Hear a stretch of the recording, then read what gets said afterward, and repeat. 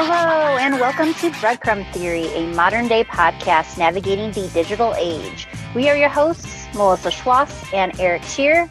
Welcome. Well, Erik, I've had better days. Oh, do tell.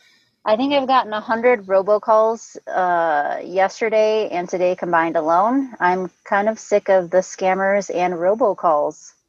Yeah, nothing is more frustrating that lower they. Did you listen to any of them, or you just been ignoring all of them? I listened to the voicemails they left, and they were letting me know that my iCloud account has been hacked and breached. Little did they know that I have 2FA and I have to approve access, but I went ahead and changed my password to make it stronger just in case. But after a quick Google search, it turns out that this scam has been around for 4 or 5 years now. Yeah, yeah, no, that's an easy one. It's always something to play on your fears, right? Yeah, what makes it hard is that you can block numbers on your phone, but as I block the number, they'd use the same area code, but a phone number one digit off. And I think I blocked at least 30 or 40 numbers this week. So hopefully no one important tries to call me from that area code or that specific phone number, but I just couldn't handle it. And I mean, clearly Apple's going to call you with a robotic voice telling you that your iCloud account has been breached. But fortunately, I surround myself with people like you or my husband who work in cybersecurity. So I'm a little naturally more skeptical, I should say. But what if, people don't have that information or are more trusting than us? I always just feel for people like that. Yeah, that's really hard because scammers and the people who write malware and hackers are incredibly bright and innovative people, and so given that's the case, I mean, you can talk about some of the more common scams and kind of how to protect yourself against them and just how to think about these things a little bit differently because, my parents are a good example. They are not the best. They're getting better, but there's a lot of education that goes in there so you can kind of spot these things ahead of time. And so why don't we do that? Why don't we talk a little bit about some of the common scams and then some of the ways you can spot them and avoid, being one of their victims. Hey, if you have any tips or tricks that can help me not get so many darn robocalls a day, I'm all about it. Yeah, that's a tough one.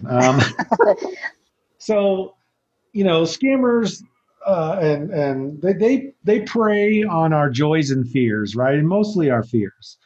And so if you look at anything that's going on in the news, you can pretty much bet somebody is trying to scam you or scam somebody out of something. COVID is a really good example of this, right? There are SMS scams going around, so that's your text messages on your phone, talking about COVID alerts and things. And what they're trying to do is get you to take an action, right? So if you get to take that first action, then they can launch like the second level of their scam where they'll talk to you, right? Whatever it's just like a marketing funnel. They throw a broad net, and as people fall for it, they bring them into their funnel until they get down and extract the maximum amount of money from them. And so, what do they use to do that? How do they trick us all the time? We're smart people. At least, most of us think we are. And it's like, how do we fall for these things? I mean, we hear about them and you're like, oh, that's so clearly a scam. How could you possibly fall for that?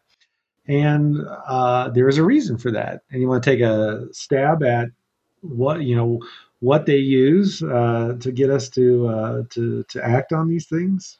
My hunch is that they just use easily, readily available information that they can find online for us and connected to that. I always most often think I've seen a lot of text message from credit card companies, quote unquote, air quotes, saying my account's been breached. So I think a lot of scams like that are more prevalent, but that would be my initial guess. Yeah, so that's a very good guess.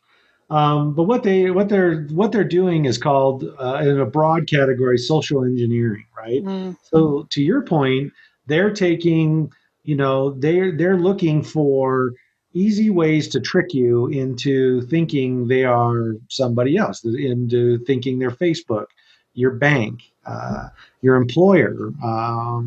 and they can be very, very convincing. And so we always have to be very diligent and kind of keep our BS meter pegged to kind of figure out if these things make sense. And unfortunately, a lot of the people that fall for scams are older people, right? Usually over 45 because they didn't grow up with technology. They haven't seen this from the get-go. They didn't grow up with these things. They're a little less savvy technically, and they tend to be uh, juicier targets. So my parents unfortunately fall into this category, and I'll tell you the story.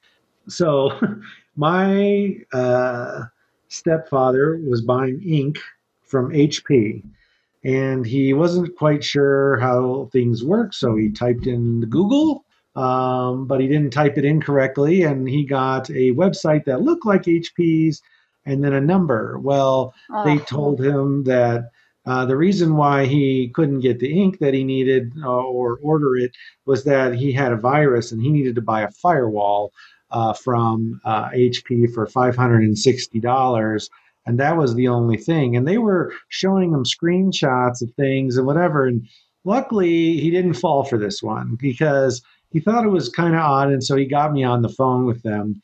And what was funny was they were showing him screenshots of Windows, like DLLs and viruses and stuff, but they own a Mac.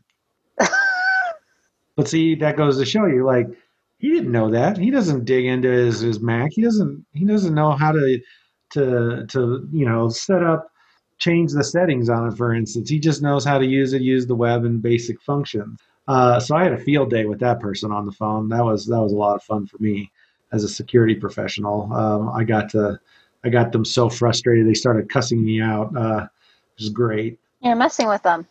Yeah, you're messing with them and you're messing with their money. And a lot of times, these places come from, these call centers for these scams are in India, they're in Nigeria, they're in foreign countries. And to those people, I mean, it's a job, right? It's Yep. a job to feed their family, which is unfortunate because it's a criminal activity. But to them, they're just trying to make ends meet. And so I feel bad, but not so much.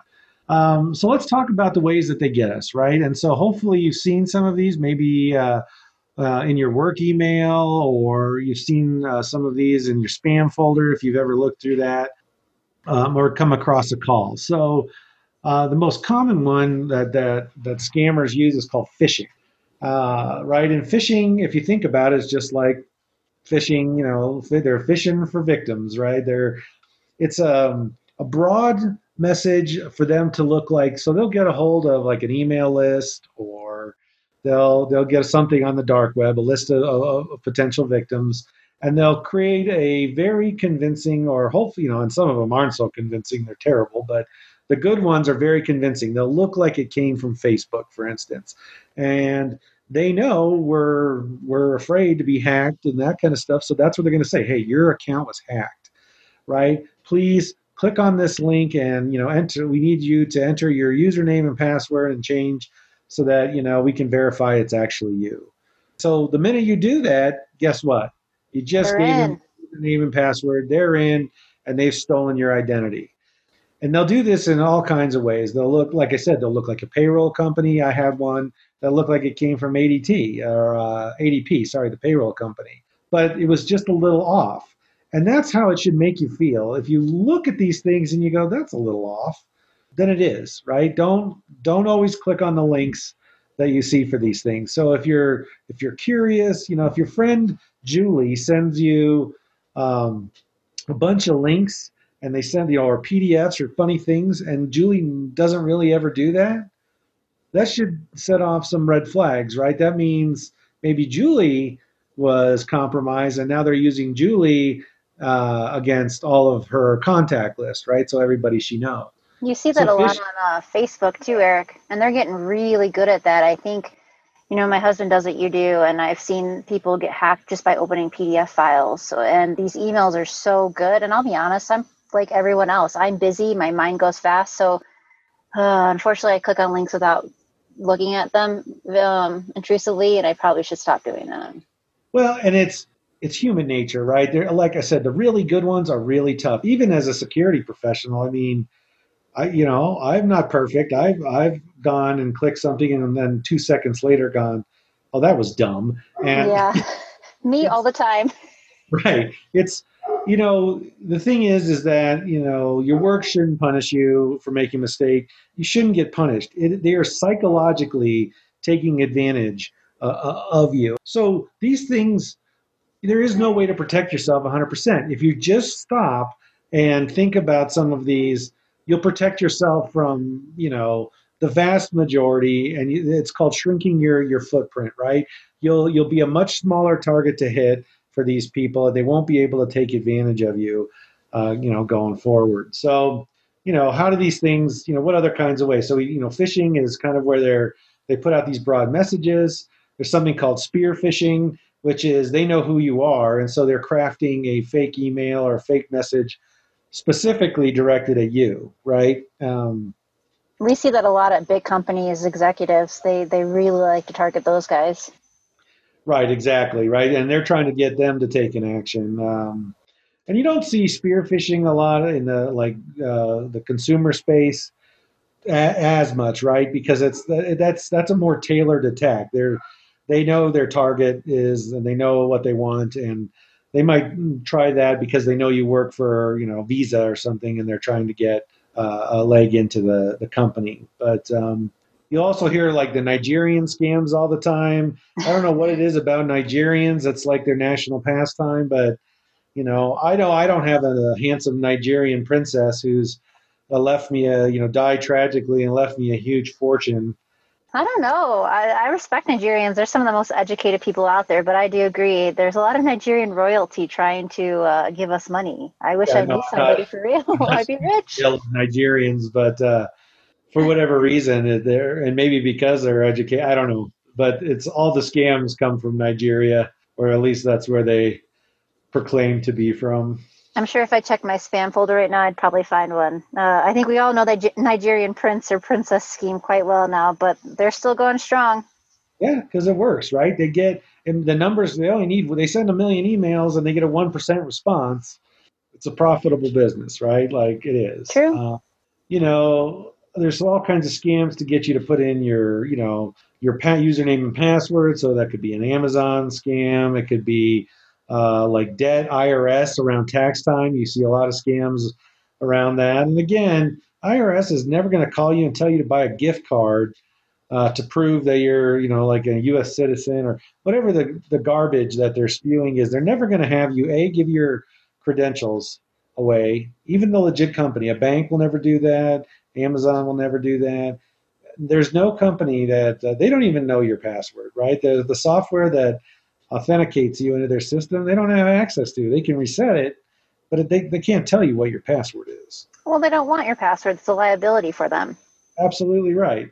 One that really is disturbing is the fake kidnapping, right? The digital kidnapping, where they Hmm. call the elderly and they sound like they say, "Oh, grandma, please, I've been kidnapped. They're going to hurt me," and kind of stuff, and they're playing on the fears, and they're like, "You can't tell anybody. Don't tell me, like my parents. You're the only one I know I can call." And again, it's that social engineering they're doing. So there's they come in many different things. So the ways that you kind of combat that are to take a minute when you're reading an email, or let's take about email. So when you're reading email and if it gives you that uneasy or it sounds too good to be true, in this case, it usually is, right? If it sounds too good to be true, you won like a Bitcoin lottery, or you got, like you said, you had rich Nigerian royalty leave you a vast fortune, or somebody wants to buy that, jalopy of a car you're selling on Craigslist for 4 times the amount of money it's worth. That's a scam, right? So the best way to defuse scammers is to not play their game.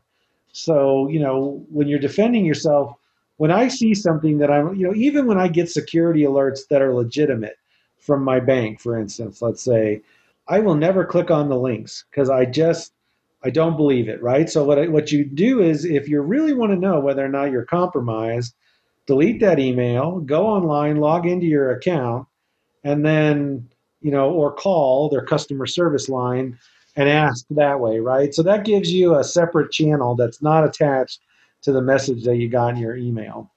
So That's that's, probably the best advice you've given me and my husband's given me. And I'm neurotic, so I always take it one step further and just change my password just in case. yep, Um, and that's always good. yeah, for those of you who have passwords, what is it? Longer than 20 characters or is it 25 characters? Eric is the best, most secure password. Well, we can get in a whole nother conversation about passwords, but Down the for rabbit hole yeah, I the go. longer you can make it, the better. And sometimes you're restrained. So at a minimum, it should be longer than 13 characters, right? And you want it to be easy enough for you to remember, hard enough for somebody else to guess. And the shorter it is, the more complex you're going to have to make it. But really, what you want to do is think of passwords in terms of phrases, right? So a sentence, and make it a sentence that makes no sense. I have some of the most ridiculous phrases that I make up in my head, and I try not to recycle them. But sometimes, you have to change your password every 90 days. Just to say, I make up some of the most random things in my head, but hey, it works. Yeah, I like things like ants like asphalt bananas, right? That's See, mine aren't that bad. right. Those are long enough passwords, and it's the length that makes them foolproof, not the complexity. So you don't need to change the zeros to, or the O's to zeros and things. That doesn't really fool because humans aren't sitting in there thinking of passwords. It's all automated, programmatically going through and trying all these variations for you, right? So there's, it's the hacker's just sitting in there eating burgers and drinking a soda while his computer programs, his hacking software tries to break in, right? So the longer it is, then it becomes mathematically more impossible for them to break it in a kind of reasonable amount of time. Anything can be broken given enough time. But you have to remember, hacking is a business. So if they can't figure it out, it becomes too expensive for them to continue. Yeah, That I want to point out the average age of a hacker is 17. So anybody listening, you're probably thinking an adult. No, these are kids. These are kids that are conning people. And to Eric's point, it is a business. And if it's too hard for them to automate, they're probably going to move on. So I think you and I had another really high level security person tell me that if somebody wants to get into your environment, it's not a matter of if, it's a matter of when. So the longer the password, the better, because we want to trick these kids to not hack into us. yeah, it's if you're not an easy target, they're just going to move on. In fact, that Twitter scam, the Twitter hack that just happened, Oh where they boy. took over like Elon Musk's Twitter feed and a bunch of high-powered people. That kid was like 17 years old, wasn't he? 19 maybe. Yep. I once did work for a public school, and this was a grade school, and I won't give out any more information of that out of respect for the client. But they had to secure the wireless because they had third graders hacking the wireless and spoofing things on the wall that the teacher was projecting. So kids are smart now, they're savvy, and if they're bored, they're going to figure out how to do it. And there's so much software out there that allows them to not really have the skills and the programming skills and things to write these things, but there's just tools, just like Yep. you use some other software that does a lot of this for them. So those are the best ways. Now let's talk about. So now you're alert. You're trying to do. You have really long passwords. You're trying. You're taking all the steps. What else?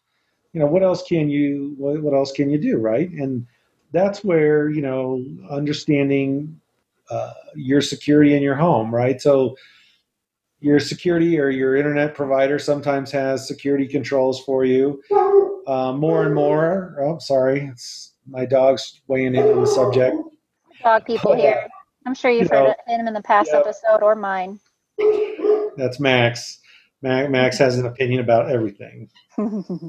But I would say, everybody's has antivirus or should be running antivirus on their computer, but antivirus is kind of antiquated. So, there's, I mean, I'm not going to talk about specific brands of software right now, and if you have questions about that, please by all means reach out to us, and we can talk about what we feel is something good things to talk to use, but you know the corporate business to business firewalling and security products are kind of starting to get consumer versions of them that give the your users visibility. They give you so another layer of defense and security, because the hackers, like I said, are innovating so much that the way they your traditional antivirus and things work is not good enough. They can defeat it super easily. So a combination of diligence and staying on top of things. I monitor my credit, I monitor my identity through different services, because it's impossible that it's probable that you somewhere along the line you clicked or you did something and you didn't know about it, and that's okay. It happens. You just have to be diligent, and most people are. But if you're not, that's when your identity gets stolen. That's when you can usually head these things off quickly if you have some visibility and you've been alerted either by your bank or by your software, and you can rectify these situations before they really take advantage of you. Yeah, I think that's most important. One thing I want to point out, and it's relatively newer as far as scams, is your SIM card in your phone. So even if you remember the back in the day, you could pop out those SIM cards. Well, now you can't really open an iPhone or an Android phone. It's hard coded in there. But you can put a passcode when you restart your phone. You'll have to be prompted for a passcode for your SIM card to be activated. I highly, highly, highly recommend anybody listening to this right now to do that, because a big fraud that's been starting is SIM card fraud, where they'll go in and find your information and know enough, and you won't have a passcode, that they'll be able to swap out your SIM card. And people have incurred thousands and thousands of dollars worth of cell phone bills. So just put that passcode on there, because that's an easy way that people are getting into free cell phone use.